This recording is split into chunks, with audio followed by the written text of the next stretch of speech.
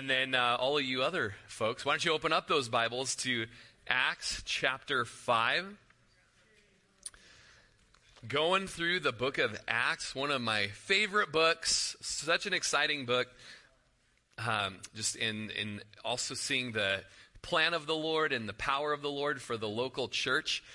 Quick review, if you're there in Acts, you could flip back to chapter 1 and just see a little recap. In chapter 1, Jesus had just risen from the dead, and he spent 40 days resurrected, showing himself to be alive. And the language is used there that it was with many infallible proofs that he showed himself to be alive. And so after those 40 days, he took his disciples up on the Mount of Olives, and he told them to go back into Jerusalem. He was going to ascend to the Father. They needed to go to Jerusalem and to wait for the promise of the Father, which we know to be the baptism with the Holy Spirit.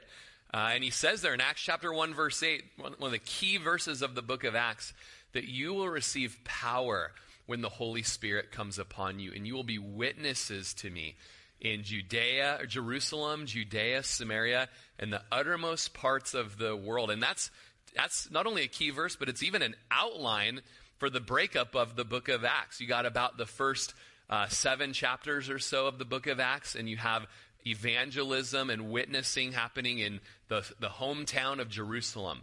And then you've got Judea.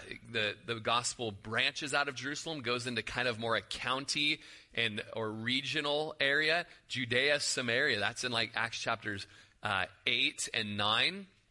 And then by chapter 13, you get to the uttermost parts of the world part of the book of Acts, which is, of course, the bigger chunk of it, where missionary ventures happen into Asia Minor, into Asia, into Europe, all the way to Rome. And so you see that breakup of the book of Acts. So really, the book of Acts, church history, chapter 1, disciples, go into Jerusalem, wait for the Holy Spirit. When he comes upon you, you'll have boldness and courage to go tell the world about me. Okay, and so they do that. By chapter 2, there's 120 believers there in Jerusalem. They're waiting on the Lord. The Holy Spirit comes upon them, and he's manifested there with a rushing, mighty wind sound, cloven tongues of fire upon their heads. They began to speak in other tongues. And when the passerbyers heard this commotion going on inside this room, they asked, hey, how come you redneck fishermen know how to speak, Parthian? How do you know how to speak Mesopotamian, or whatever? And they're like, it's the Holy Spirit. He knows how to speak that. And Peter used that as an opportunity to share the gospel. And Peter, who was once a cowardly lion, running away and denying Jesus 3 times, here he's speaking boldly in front of the very people that killed Jesus. And many people come to the Lord that day. And by the end of chapter 2, there's this great statement that in chapter 2, verses 42 through 47, that shows us the practice of the early church was that they would gather together continually, regularly, and while they were together, they would spend time in the Word, studying the apostles' doctrine. What else would they do? They would pray, right? They would have fellowship and break bread with one another. And that's a practice of the early church that we see churches doing all throughout church history, something that we do here as well. The bread that we break just has maple glaze on top of it, right? That's what our fireside fellowship time sees. By chapter 3, the church is growing, and Peter and John go to the temple at the hour of prayer. That was their custom. They see a paralyzed man there begging, and they end up praying for him, and he's healed. He goes walking and leaping and praising God, and it was a notable miracle that had occurred, and it gave them another chance to tell everyone about Jesus. It wasn't us that healed this guy. It was Jesus, and then they were able to tell about Jesus. Well, this group of religious leaders called the Sadducees don't appreciate such a message about Jesus being preached, especially the resurrection of the dead. And so they come and they put John and Peter in prison, and that just is another chance for them to share the Lord. By chapter 5, the early church has a purification moment. If you remember Dustin teaching that just a couple weeks ago with Ananias and Sapphira, where you hear for that what seems is like, man, a little extreme, Lord. What are you doing smiting these people for hypocrisy? Well, when you think about it, have you ever shared the Lord with people and invited people to know the Lord or invited people to church? And what is one of the biggest complaints against Christianity and Christians? It's what? Hypocrisy, right? Even today, hypocrisy is like a disgusting sore on the face of the church. And is it true that oftentimes we're hypocrites? Yeah. Guess what? It's called sin. Guess what? I'm a big sinner who needs a big savior, right? But when we find that we're hypocritical or we find that we're sinning, we don't want to just like boast in that. We want to say, man, I grieve over that and I want to repent of that. And it's only by the grace of God that we can be forgiven and cleansed of our hypocrisy. Remember Blaine Jensen, one of the elders in the church a while back? Blaine used to say, hey man, I'm just a beggar who knows where the bread is. And I always loved that. It's like, hey man, you know what? Yeah, I'm a big sinner in need of a big savior, And so the Lord does this great work of an example of showing that in his church, it's not okay to be living lives of hypocrisy, lives of lying, lives of exaggeration. And that's something that, like, in that instance, he dealt with it in a very severe way. Just like Romans says, consider the goodness and severity of God, right? We love the goodness part. Oh, he is so good to me. He's like something, and I'm like a tree bending beneath, right? It's like, oh, I love singing about that. It's like, next verse, Matt, you're going to write it for the next time you sing it. Like something about the severity of the Lord. But he also killed Ananias and Sapphira for their hypocrisy, and blah, blah. You're like, it's the lesser known, less popular song in that, right? David Crowder didn't get that memo, when he made, but consider the goodness and the severity of God on those that are practicing righteousness and walking in truth. Goodness, but on those that will practice sin and walk in the ways of the wicked one, wrath is what Romans says. And so he's a severe God, and he dealt with sin severely there, even giving them a chance to repent before dealing with it. And that leads us to where we're at in the book of Acts right now. Ananias and Sapphira have just died because of their hypocrisy. If you're like, what is Rory talking about? Go read the book of Acts. Go just read chapter 5, the first few verses, even the end of chapter 4. But what happened when the smiting happened of Ananias and Sapphira? Look at our verse 11 today, Acts chapter 5, verse 11. So great fear came upon all the church and upon all who heard these things. So when there's great purifying that happens in the church, where sin is confessed and repented of and dealt with, and even there's judgment that happens towards sin, that's called purification. That's purity. When that happens, purity brings power. Okay, now purity is not something we got to be afraid of. The purifying work of the Lord is not something we need to be afraid of. We welcome it. Like Hebrews 12 says, what one among you has a son that he doesn't correct, right? Correction is something that shows the love of the Lord towards us. And when he loves us by correcting us and refining us and brings purity into our souls and our heart, that creates power within the local church, ministries of power, gifts of power. And here we see that this purity brought fear upon the church. Not so much although there probably was a little of that after Ananias and Sapphira dropped dead on the ground. But the type of fear, it speaks of reverence.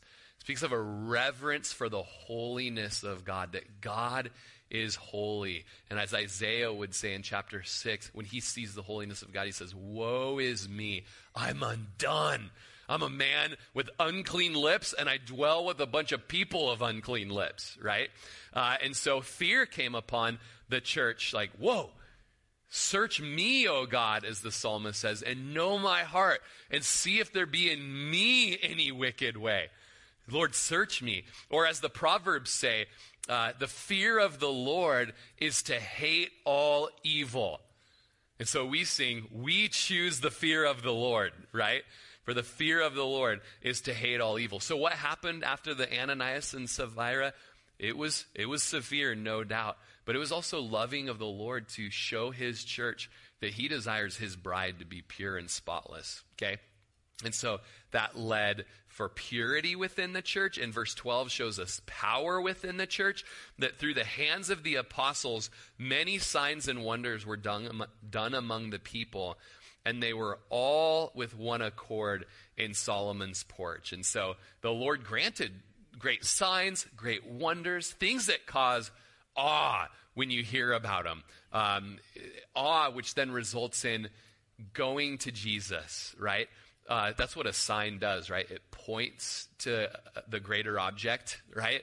And that's a biblical sign, or a spiritual sign is the same way. Someone gets healed, right? Or someone has a miracle happen, or the provision in some miraculous way or something. And it's, well, praise the Lord. Who is this God that would do such great things? I want to know him and I want to make him known. And so great wonders were done among the people. This little phrase at the end of 12, they were all with one accord in Solomon's porch. Perhaps that's one of the greatest miracles that we saw here, is that people fellowship together in unity. You believe that still happens today? Or it happened back then? I believe it happens today. I think it's happening in this church, actually. People gathering together and having unity. Feel free to put that thing up. Don't let it... Hey, you're the boss, Tanya. You just roll that thing up. Don't let it smack you in the head. Or close the window, either way. Take a poll. Who wants the window closed? Oh, good. Oh, what do you know? The head deacon will take care of it. Okay. So there's this great unity that happens. And wherever there's a church that's filled with the Holy Spirit and there's a work of the Holy Spirit happening, there's unity that happens. The book of Ephesians, Paul tells us that it's the Spirit, the Holy Spirit is the Spirit of unity who brings the bond of peace. And so they were in one accord with unity. And they were at a place that I love, a place called Solomon's Porch. It was a place on the Temple Mount outside the temple courts that had these beautiful colonnades and a great covering. A few weeks ago, we learned about Solomon's Porch, and I was just talking about how much I love a good porch. Anybody else here? You just love a good porch. And Alan Jackson loved it. That's why he wrote, "Where I come from, there's a lot of front porch picking." Get your guitar, drink some iced tea or lemonade, and just hang out. Also a great place to preach the gospel, right? A little bit elevated. It's covered. You can use it as an opportunity to share. And that's where the early church early on would preach the gospel in the temple court area. To people that were familiar with the God of Abraham, they would share the Messiah of Abraham and the Savior of Abraham. The beautiful phrase was said there in chapter 4 of, "We can't but help preach the things which we have seen and heard." That's the reason we named our youth group when I was a high school pastor. We called our youth group Solomon's Porch, or the Porch, because it was just a place that we desired kids to be raised up, to be evangelists, and go out and tell people about Jesus. Now, verse 13 tells us that none of the rest dared join them, but the people esteemed them highly. So all these people that are becoming Christians, they are admiring the boldness of the apostles. They're out there preaching the gospel. They've already been arrested once, But they're not quite there yet that they'll be joining them on that evangelistic crusade or that tour. But respect, right? Props, but I won't be joining you on this muster, right? And so, but there's this great respect there. John Stott says, on the one hand, there's this awestruck reserve, and on the other hand, there's a great missionary success. There's a paradoxical situation which often has recurred since then. The presence of the living God, whether manifest through preaching or miracles or both, is alarming to some and appealing to others. Some are frightened away while others are drawn to faith. And we see in verse 14 of our text that believers were increasingly added to the Lord, both men and women. When you read the book of Acts, you see that God is a God of math. Right? Those of you that enjoy a good math book, which I think is all of us. I think we all enjoy some time spent in the arithmetic. But nope, I don't think so. But we see the Lord in Acts chapter 2, verse 42 through 47, that he added to the church daily those who were being saved. So the Lord loves a good addition problem, right? In fact, 2:42 says, or I think it's in that passage rather, that it was Stott commenting on it, that he didn't add them to the church without saving them, and he didn't save them without adding them to the church. It really shows us the importance of the local church and being a part of the local church, but even more important, the first paramount thing is that we're born again. And when we're born again, he adds us into the flock or the fold or the family or the body or the building and each one of us would be living stones in that building. But the most important thing, though, is that we're saved first. So question for you today, are you saved? Are you born again? Have you come to know Jesus as your Lord of your life and the Savior for your sins? Today's the day. Right now where you're at, you can just say, I'll take some of that action. Save me from my sins. Be my Savior and be my Lord. And the Lord will save you, pull you out of the quicksandy pit, and then he will also add you to the family and bring you into the fold. And so not only do we see addition, but with Ananias and Sapphira, we saw... Okay, there's a little of that.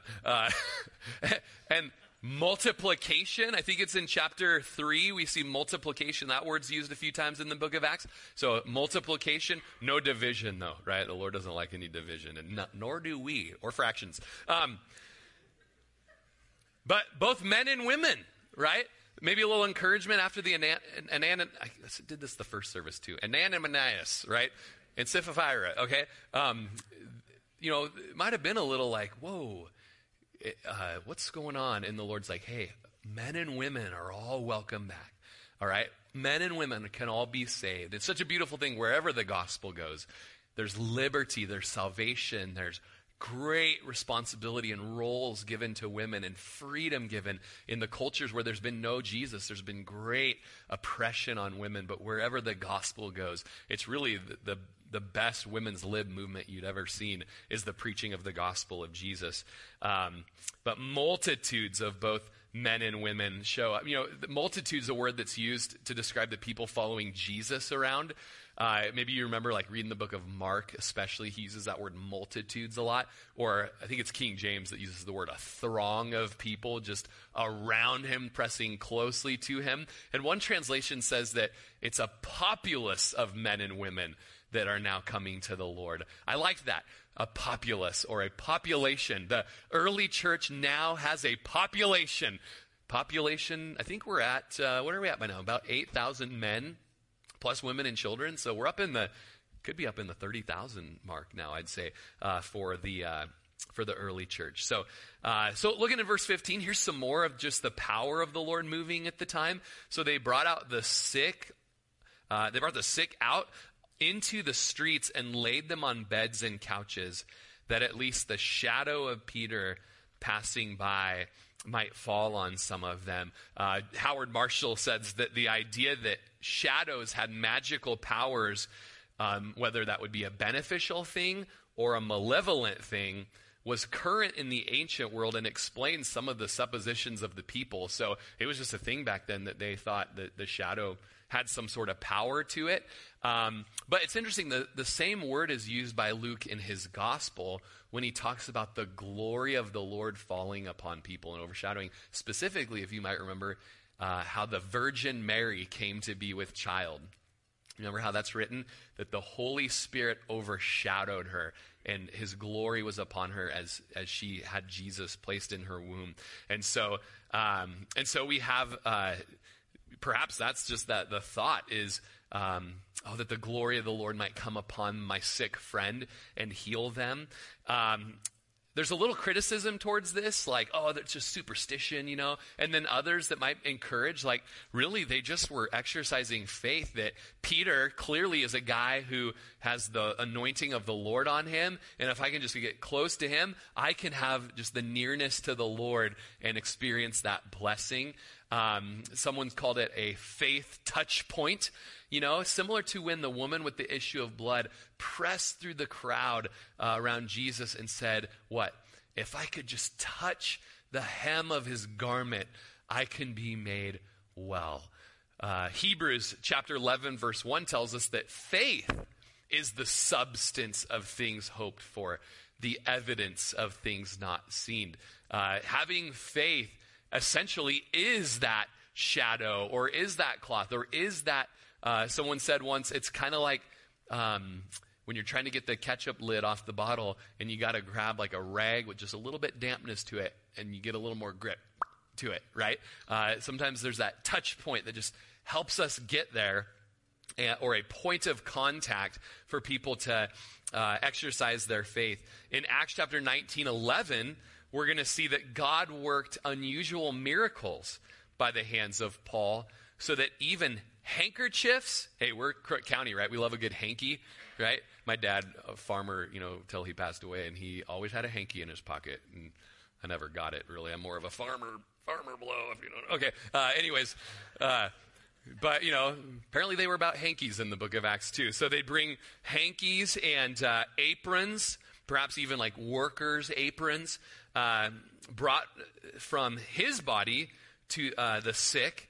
And, what do you read then? Is it like, a bunch of superstitious, into the weird mysticism, or do you see like, and also the diseases left them and the evil spirits went out of them, So there was just something about just that spiritual touch point that caused more of a trust thrust to happen at the moment. Moving on into our text, verse 16, also a multitude gathered from the surrounding cities to Jerusalem, bringing sick people and those who were tormented by unclean spirits, and they were all healed. And so I don't know if this reminds you at all. It sounds like you're reading from the Gospels, right? It just sounds like you're reading from Mark and the Galilean ministry, and the people coming out of the Decapolis with their sick and demon-possessed and paralyzed people and people with epilepsy and the palsies. And I mean, this is exactly what's happening. And in chapter 13, we'll see the first time that we are called Christians. And that phrase, Christian, means little Christ. And it's not to mean that I'm Jesus, and getting some weird thing like that. But it means like, no, we're out there representing the Lord and working in his power with his message. And you see the apostles doing that. They were out there representing the Lord and operating in his power with his message. And Jesus spoke of such wonderful times of refreshing, sick people, tormented people, all being healed. When he quoted in Luke 4, he quoted the book of Isaiah. I think it's chapter 60, maybe 64, where he says, "The Spirit of the Lord is upon me, because he's anointed me to preach the gospel to the poor. He has sent me to heal the brokenhearted, to proclaim liberty to the captives and recovery of sight to the blind, to set at liberty those who are oppressed, and to proclaim the acceptable year of the Lord." And then at the end of Luke there, that passage, it says that Jesus closed the book, and then he went and sat down. He gave the book to the attendant, and he went and sat down, and all eyes in the church were on him. And he says, "Today, this word is fulfilled in your hearing." He was ushering in that time of messianic blessing.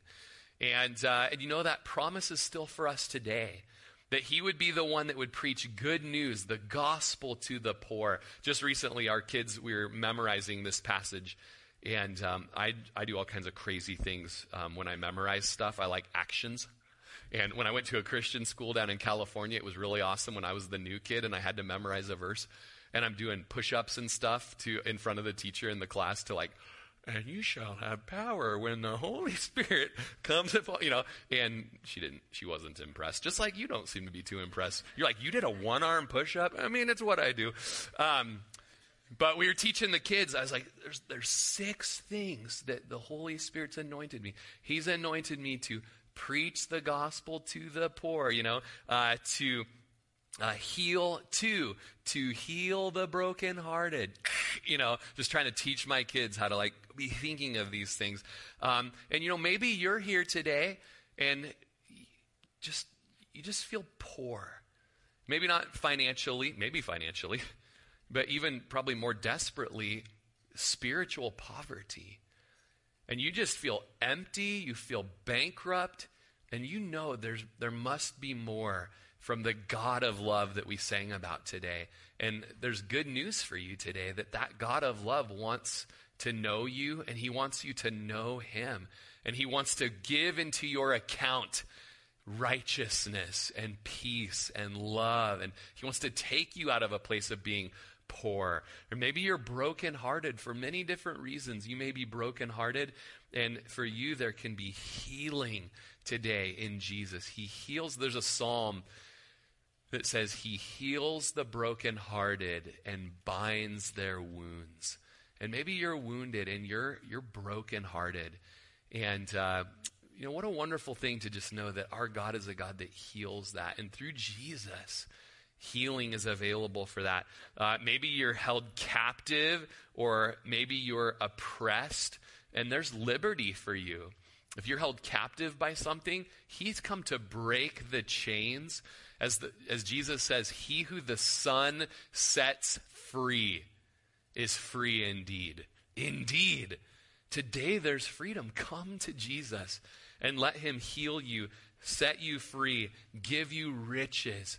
The tragedy is, as even in the book of Revelation, there's the wicked woman who says, I sit as a queen and I see everything and I have need of nothing. And Jesus says, you're so deceived. It's in a letter to the church. He says, you don't even know that you're miserable and you're poor and you're blind and you're naked.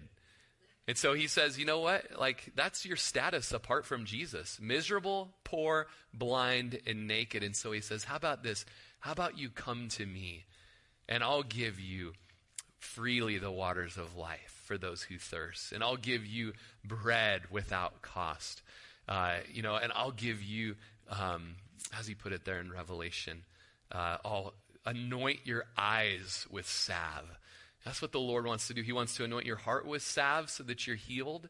And he wants to anoint your eyes with salve so that you can see. And so we just see this great kingdom work happening in the early church where multitudes coming from the surrounding cities. I mean, we're talking probably Jericho. We're talking Joppa. We're talking all these surrounding, coming around to the area and bringing their hurting people, and they would be healed. Guys, this is kingdom work that's happening. Kingdom work that happens today as well. Look in verse 17. Then the high priest rose up. And that's always how a good part of a story goes, isn't it? It's like, oh, good music playing in the background. It's like nobody ever appreciates that moment when the high priest rises up. It's like, oh, you're here. And your friends, because he does come with his friends. The high priest rises up, and all those who, maybe in the Old Testament you'd read the good things about the high priest, right? Oh, Aaron's here, everybody. Yay, Aaron, and the Levites, and something happened between there and there that they're not stoked to see him. So here comes the music behind it too. It's bum, bum, bum, bum, bum. Then the high priest rose up. There's no music, in case you're wondering. And all those who were with him, which is the sect of the Sadducees, that part of the Supreme Court, not the Pharisees, but the Sadducees. The Sadducees were Sadducee because they didn't believe in the resurrection, and they didn't believe in angels, right? So they didn't believe in heaven. They didn't believe in, I think someone just said Jesus. Yes, you're right. They also didn't believe in Jesus, okay? So they were from the sect of the Sadducees, and they were filled with indignation, or it's translated, they were filled with heat and jealous zeal. That's not someone you want to mess with, right? But they're coming. What are you doing out here preaching and healing people? So here they come. And we just had an encounter with them in chapter 4. And now here we see in verse 18, and they laid their hands on the apostles and they put them in the common prison. Fun fact, we're in chapter 3, we just saw Peter and John arrested. Here we have all the apostles a part of this persecution, the second wave of persecution. I forgot in my introduction, reading Stott, the first wave of persecution happened with Peter and John, and after they were set free, they went to a prayer meeting and they were given more boldness. Here, this is the second wave of persecution. It's against all of the apostles, and they're going to be set free, and they're going to do something incredible after their freedom. But here we have all the apostles put in this common jail. And verse 19, but at night an angel of the Lord opened the prison doors and brought them out and said, go, stand in the temple and speak to the people all the words of this life. Anybody stoked to read these last two verses? I mean, this is incredible. The Book of Acts movie needs to be made. I'm just waiting for it to happen. So they're in jail, they're in prison, an angel shows up. Hebrews chapter 1 verse 14 tells us that angels are ministering spirits sent forth to minister to those who will inherit salvation. You can swing on a pendulum like too far over here where we're like, I don't even believe in angels, and is that even real? And then maybe on the other side you could get into weird like angel worship and stuff. But just to have a good theology of angels and their ministry and their role and their function as worshipers and their function as servants, and even how Jesus says that little children, angels, always appear before the throne of God, and that he seems to have some sort of guardian angel thing going on. But also that even today, there's these angels that minister to people who've inherited salvation. Some stories that we know of personal friends of mine in Nepal who have, they got saved out of Tibetan Buddhism and being raised up to be the next lamas because an angel appeared to them and told them to get ready. Someone's coming up the mountain, and he's going to tell you about how to be forgiven of all your sins and how to know the creator of all of this. And so even now, there's these ministries that you hear of the ministering spirits doing their work of service. And R. Kent Hughes says there's a little bit of humor here that it was an angel that set them free because the Sadducees didn't believe in angels. So when they find out that they have escaped, they're going to be, well, how'd they get out? And who came and broke, like an Old West movie, and they came with horses and tied around the bars and broke the wall. No. Let's read what happened.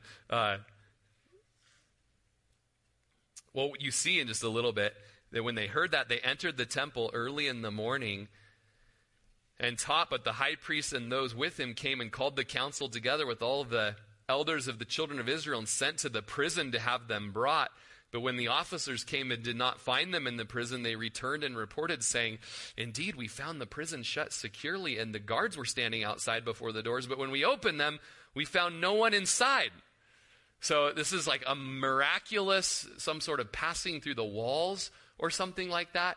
And to know that it was angels or an angel that delivered them, that's really going to boil the Sadducees' butter, And so at the time, I should back up because I hopped forward a little. What was the message of the angel? Go and speak to the people all the words of this life. And what is the gospel? It's a message of life. Just like I just preached Jesus reading from Isaiah, saying Jesus was the fulfillment of Isaiah. And all you got, hey, Jesus has come to bring you out of your poverty, your spiritual bankruptcy. Jesus has come to heal your broken heart. Jesus has come to set you free from the bondage to sin and to death. These are all the message of the gospel, and it's words of life. Do you ever open up your mouth and tell people the message of the words of life? Some of you, I think maybe this would be something totally new to you, but I believe that God wants to bring you into that. He has that for you. It's also interesting that the angel didn't just do it. Why don't you speak to them all the words of this life? We keep getting arrested. No one's going to arrest you. That's not the role of the angels. Somehow, in God's sovereign plan, he's picked a bunch of folks like us, just the common people, right, to open up our mouths and tell people the words of life. And so let's pray today. We're not done. Some of you just got excited. Are we praying right now? I mean, we could, we're going to pray before we go that the Lord would give us that passion to tell people the words of this life. And so the leadership, the high priest, his buddies, they were getting ready to question the apostles. And so they bring them out of the jail cell, and they're not there. They're not there. And so we're down in verse 24. And when the high priest and the captain of the temple and the chief priest heard these things, they wondered what the outcome would be. I've just studying this week, I found that kind of humorous that was the response. You would think it would have been like, who broke them out and who, but how'd they do it? And, I'm really getting tired of these people, But the response was, how's this going to end up? What's the outcome of this going to be? They may have been like, we're kind of playing with fire. We're kind of messing with the one who's bringing all of these miracles to be. And Jesus, who we killed, we haven't been able to find his body. The word on the street is he rose from the dead. Now somehow these guys got out of jail. I wonder how this is going to end, And I think it was just an honest assessment of their situation. So verse 25, one came and told them, saying, "Look, the men whom you put in prison are standing in the temple and teaching the people." And then the captain went with the officers and brought them without violence, for they feared the people, lest they should be stoned. So a little bit of an awkward moment. They're back out there doing exactly what we had forbid them to do. Now we got to go arrest them, but we can't use violence or we're going to get beat down. And so let's just show up and just kind of be like, I think you guys know where you need to go. So they all followed him back to the council. And when they brought them, they set them before the council, verse 27. The high priest asked them, saying, "Did we not strictly command you not to teach in this name? And look, you filled Jerusalem with your doctrine and intend to bring this man's blood upon us." So essentially, the high priest had forbidden the apostles not to preach the name of Jesus. And we all know how that goes, right? In our homes, you try to tell your wife a great suggestion and maybe casually forbid her to go somewhere. And then she says, "Oh, you forbid me. Well, I forbid you." And then it's just a match of forbidding and, forbidden passion. Okay, no. Or your oldest child, you're like, "I forbid you." And they're like, "I'm out of here." And they just totally rebel. Forbidding generally just doesn't go over very well, right? And so, didn't we forbid you not to preach the gospel? And then there were three things there. We forbid you. Number two, and look what you've done. You filled Jerusalem with your doctrine, which to a Christian is like, all right, yeah, we're doing something right. That was our goal, actually. In Jerusalem, then we're going to head on out into the region of Judea and Samaria. Then comes the uttermost parts of the world. And there will be a phrase later on at the uttermost parts of the world where they say, "These men who've turned the world upside down for Christ have come here too." Guess what, as Christians, when you turn the already upside down world upside down, that's like a double negative, which isn't that like a positive depending on what? Okay. You're like, yeah, the upside down world is now right side up because of Jesus. And so the second thing that they say, "You filled Jerusalem with this doctrine," they're like, fist bump, yes. And then the third thing is, what do you intend to bring this man Jesus' blood upon us? And I think they forgot their favorite memory verse, Matthew 27, 23 through 25. When Pontius Pilate asked them at the trial of Jesus, "What evil? Crucify him. Why? What evil has he done?" But they cried out all the more, "Let him be crucified." And Pilate saw that he could not prevail at all, but rather that a tumult was rising. He took water and he washed his hands in the multitude, saying, "I'm innocent of the blood of this just person. You see to it." And all the people answered, what did they say? "His blood be upon us and our children." And now something like 2 months later, they're like, "You're intending to bring this guy's blood on us." It's like, how we forget, right? Now, the blood of Jesus, as far as his literal death is concerned, may be upon their heads. We all know in theology that it's on all of us, right? It was our sin that held him on that cross. But the beautiful thing is, in just a minute, Peter is going to share the gospel with them, that even for them and the blood of Jesus being upon their head, it can actually be for atonement, that there is actually forgiveness for even them. He's going to bring that. I hope that wasn't a spoiler alert for you, right? But look in verse 29. But Peter and the other apostles answered and said, "We ought to obey God rather than men." Didn't we strictly forbid you? We ought to obey God rather than men. Does this take anybody's mind back to Acts chapter 4? If you go back to Acts chapter 4, and I got to go back in my notes because I had misplaced that scripture. Verses 17 through 20, looking at verse 18 rather, this is when they were arrested the first time. the Sadducees called them and commanded them not to speak at all or teach the name of Jesus. But Peter and John answered and said this, and guys, memory verse right here. Whether it is right in the sight of God to listen to you more than to God, you judge. For we cannot but speak the things which we have seen and heard. And so Peter and John's message to that forbidding was like, the Lord's told us to go speak. We've got to speak. You know that we've got to obey the Lord. And it seems that they forgot that simple rationale, because here Peter just has to tell them, look, you forbid me, but he says we ought to obey God rather than men. Now, this is our second time in the book of Acts, second time in 2 chapters, where we have a precedent set for us as Christians, the principle of civil or ecclesiastical disobedience, or civil disobedience. Peaceful protest, if you will. Okay? So, I was just praying today. I was like, maybe we ought to just move on to chapter 6, But my old biology teacher told me, each year I took the class from him. My old biology teacher used to say, if it's repeated, it's on the test. Okay? So here, 2 times in 2 chapters, we have this, didn't we forbid you to do something?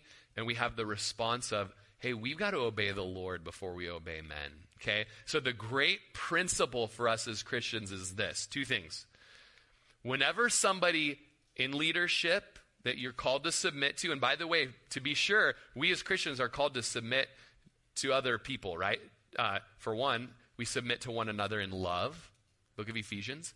Wives, submit to your husbands, right? In the same chapter, somehow, crazy paradox, we also submit to one another within marriage, okay? There are roles within marriage. We submit to our governing authorities in Romans chapter 13. We submit to church leadership. You see that in the pastoral epistles, or in Hebrews chapter 13, verse 17. So, and there's different roles. We might go somewhere and there's someone in leadership. We submit to them. And that's a good thing. That's actually a sign of that we're filled with the Holy Spirit, is we're okay. And we have joy in humbling ourselves and esteeming others as better than us, or submitting to one another. But whenever in those relationships, 2 things happen. Number 1, they forbid us to do something that God commands, or they command us to do something that God forbids. That's where we have a biblical precedent to obey God first. Okay? And so here Peter does that. He says, and the other apostles also answering, said, we ought to obey God rather than men. John Calvin said, therefore, if a father, being not content with his own estate, do essay to take from God the chief honor of a father, he's nothing else but a man. If a king or a ruler or a magistrate do become so lofty that he diminisheth the honor and authority of God, he is but a man. We must also think that of pastors. So really, anywhere we have this, there's roles and there's leadership and there's submission. If anyone gets too haughty and takes a place that God never designed for them, makes demands that God's never demanded, then they ought to be just regular men. But you couldn't keep these good men down, right? These apostles. Winston Churchill said, a fanatic is someone who can't change his mind and won't change the subject. And these guys just keep talking about Jesus. Oh, my goodness. What would people do if they said I'm a Jesus? They found out that these guys are Jesus freaks, okay? And when Peter saw a man with a tattoo on his big fat belly that wiggled around like, DC Talk, nobody here? DC Talk, 1992, Christian K-Love, where are you people? All right. Yeah. Verse 30. The God of our fathers raised up Jesus, whom you murdered by hanging on a tree. Peter's preaching it right now. Maybe the other apostles were chiming in as well. Him, God has raised up, verse 31, to his right hand to be Prince and Savior, to give repentance to Israel and forgiveness of sin. So it's a really short little gospel message that Peter speaks up to the high priest and the Sadducees. And he's just very straightforward with them, just as he was in chapter 4 when he says, God the Father raised up Jesus. Now, that could mean actually raised him up to a place of fame and popularity, and now that fame is getting out, or most likely raised him from the dead, right? So he raised up Jesus, and here was your role in the matter, high priest and Sadducees. You murdered him by hanging him on a tree. I was reading one old version last night. It was a gibbet. I was like, what's that? A gibbet must be some kind of post. Am I saying that right? Gibbet? Yes, it's right. But it's a quote really from Deuteronomy chapter 21, verse 23, where it says, cursed is anyone who hangs on a tree. So Peter's just laying it down. He's saying, you murdered Jesus, and you really tried to do him down by murdering him in a way that would cause extreme dishonor. You hung him on a tree, which according to Jewish law was a curse. And even according to the Romans, the cross was the worst form of execution that they had. But later on, Paul would say, Jesus, who was cursed by hanging on a tree, he became a curse for us. That curse could be taken from us. And so he just bluntly, like, you killed Jesus, you murdered him, you hung him on a tree, God has raised him up. Not only is he risen from the dead, he's also very popular. And then in verse 31, he's gone to a role of the right hand of the Father, a place of authority, a place of honor. He's a prince there, and he's a savior. And what does he do from there? He gives from that place of honor. He gives two things. He gives Israel forgiveness of sins. What a beautiful thing. After just telling someone, you murdered the Messiah, you murdered the Christ, but there's forgiveness of sins for that. Jesus forgives today. And he also gives repentance. He gives repentance. That's beautiful. That shows God's role in our salvation. Multiple places in the New Testament it says that God grants repentance. And maybe you have someone in your life that you're praying for. You desire them to be saved, to be born again, to be a Christian. Start praying for them to Jesus, who's at the right hand of the Father. Pray to Jesus to grant your friend repentance. Lord, in your sovereignty, I don't know how it all works. Excuse me. This person needs to repent, no doubt about it. But I just pray on your end, Lord, that you would just put this person in a place where they would repent. Grant it to them. Give them repentance. All throughout the New Testament, you see that phrase that God gives that repentance and he gives forgiveness of sins. And so as we're getting ready to wrap up now, it's a good time for you to be thinking about, have I repented of my sins? God, grant me repentance today for my sin.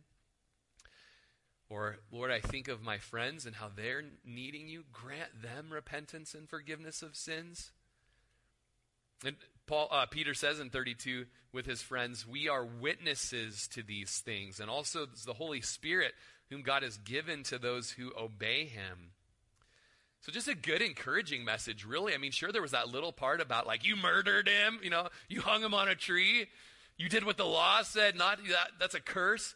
But there's forgiveness, there's repentance, there's the Prince and the Savior will give that to you today. And I think the outcome of this time is going to be good. I think that it's going to be received well by them. Don't you guys? It never goes well with these. When they heard this, they were furious and they plotted to kill them. The New English Bible says, I don't even really know what this means, but let's figure it out together. They were torched on the raw. Like, dude, I just totally shared that, yeah, you've done some bad things, but there's like forgiveness and repentance, and the Prince of Life can be your, and it's like, oh, you done it now. You torched me on the raw, chicken in the bread pan, picking out dough. I don't know what any of these things mean. Or as Williams says, Luke graphically describes them as being sawn asunder. I don't know what that means either, but I think it's something like the legs taken out from under him, like, "Rah!" With all of this torched in the raw and sawn asunder, these guys are not in a good mood right now. I suggest, like, holding off all of your requests, from this board till later, till they're in better moods, right? But there is one guy. There's going to be a voice of some reason, a guy named Gamaliel. Are you ready to hear about Gamaliel? Then one in the crowd stood up, verse 34. He was a Pharisee, so he wasn't a Sadducee. He was a Pharisee, and I'm learning more this time through that the Pharisees, although they tried Jesus quite a bit when he was on the earth, they were a little more even-keeled and even-minded, and especially in the book of Acts, you see that it's the Sadducees that are the punks.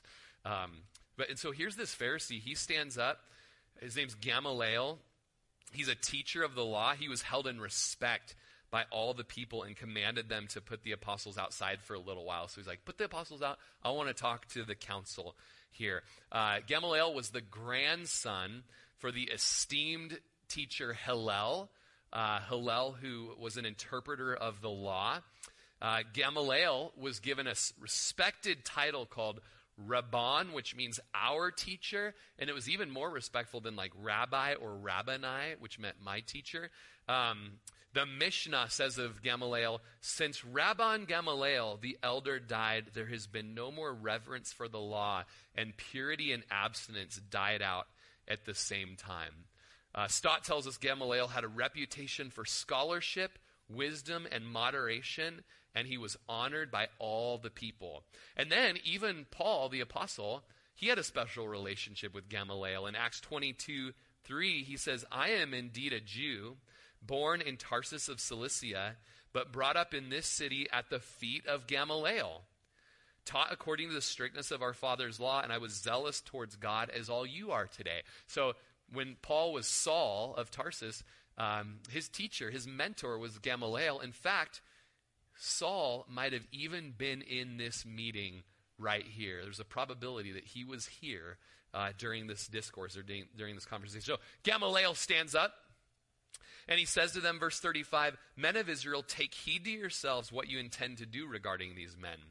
For some time ago, he's going to give us two examples of other guys that were kind of like Jesus, right? Some time ago, Theudas rose up, claiming to be somebody. And a number of men, about 400, joined him. But he was slain, and all who obeyed him were scattered and came to nothing. After this man, Judas of Galilee rose up in the days of the census. Jewish zealots hated a good census. So he rose up, and he drew away many people after him. He also perished, and all who obeyed him were dispersed. So he's essentially saying, Jesus, he's probably is just one of these guys. Just give it some time, right? He's going to say, I say to you, keep away from these men and let them alone. For if this plan or this work is of men, it will come to nothing. But if it's of God, you cannot overthrow it, lest you even be found to fight against God. So it was really like just a word of wisdom for the moment, and yet something that shouldn't be taken as just a carte blanche wisdom for everything in life we go through. John Stott said, we should not be too ready to credit Gamaliel with having uttered an invariable principle. To be sure, in the long run, what is from God will triumph, and what is merely human or diabolical will not. Nevertheless, in the shorter run, evil plans sometimes succeed, while good ones conceived in accordance with the will of God sometimes fail. So the Gamaliel principle is not a reliable index to what is from God and what is not. In the long run, God wins, right? Jesus wins, right? That's how we'll know in the end, like, who was right? And it's been said that Jesus' resurrection was his great vindication. But sometimes wicked things, they have their run. You got the Rajneesh go over an antelope, and it's like, what was that all about? And how, or you got Waco, and David Koresh, and it's like, no one's going to say that you can't have my wife and all of this stuff. Like, no one's going to speak up. Even the wackos have their day, right? So this isn't like just a carte blanche, like, seems to be going well. I think it's from God. Like, step back, use some discernment. Open your Bible, people, okay? But in Gamaliel's case, it was actually a word of wisdom for the moment. And they all agreed with him in verse 40. And when they called for the apostles, this is good. Thank you, Gamaliel, for that word of wisdom. Apostles, come on in.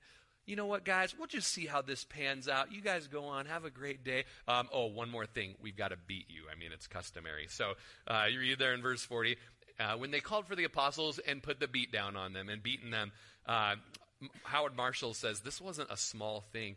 They were doing that Jewish law of 39 lashes, or 40 minus 1, or what's also called as 1 from death.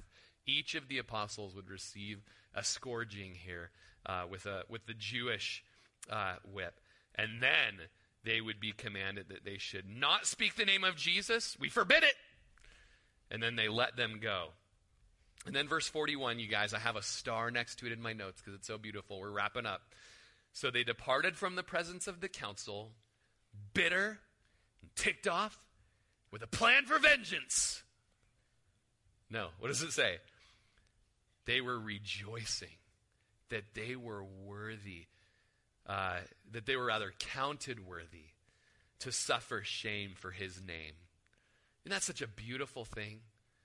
And that's such a beautiful thing. It's like they're fulfilling what Jesus said in the Sermon on the Mount when he says, blessed are you when they persecute you and when they slander you and when they say all kinds of evil against you for my name's sake, for so they persecuted the prophets of old. Like you have your lot with the prophets, guys. They were rejoicing that they were worthy to be a part of Jesus's team. And you know, persecution, it happens today. It happens here. And I'm telling you guys, you start opening up your mouths and talking about Jesus like they did. Talk to your friends, talk to your family, talk to your neighbors, talk to your teammates. You start talking about Jesus and preaching the gospel. Praise the Lord, there's going to be great, people are going to get saved, all that, and people are going to hate, right? People are going to hate and people are going to lash out at you. People are going to seethe. Start speaking biblical truth concerning current events. People are going to seethe, right? People are going to be angry. But when they do, you can rejoice that you're counted worthy to suffer. About 10 years ago, I remember on the Voice of the Martyrs website that there were, I think it was China, if I'm remembering correctly, but there was an invasion on a house church, and men were taken out of the church and killed. The pastors were killed. Like a bulldozer was brought, and they bulldozed the church over, and it's all on video. And on video, in a translation, the wives of the fallen men are rejoicing with great cheer. And they said this text, we are rejoicing that we were counted worthy to suffer for his name's sake.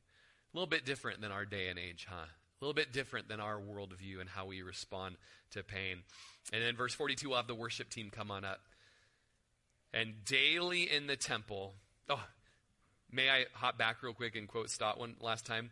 Luke's expression about rejoicing to be counted worthy to suffer, he says it's a beautiful antithesis. The honor to be dishonored, the grace to be disgraced. They were in fact doing what the Sermon on the Mount Jesus told them to do, namely rejoice in the persecution. And in our text, that daily in the temple and in every house, they did not cease teaching and preaching Jesus is the Christ. So did they obey the council after they left? Like, no, what they do daily kept it up. They kept preaching Jesus. Let's stand together.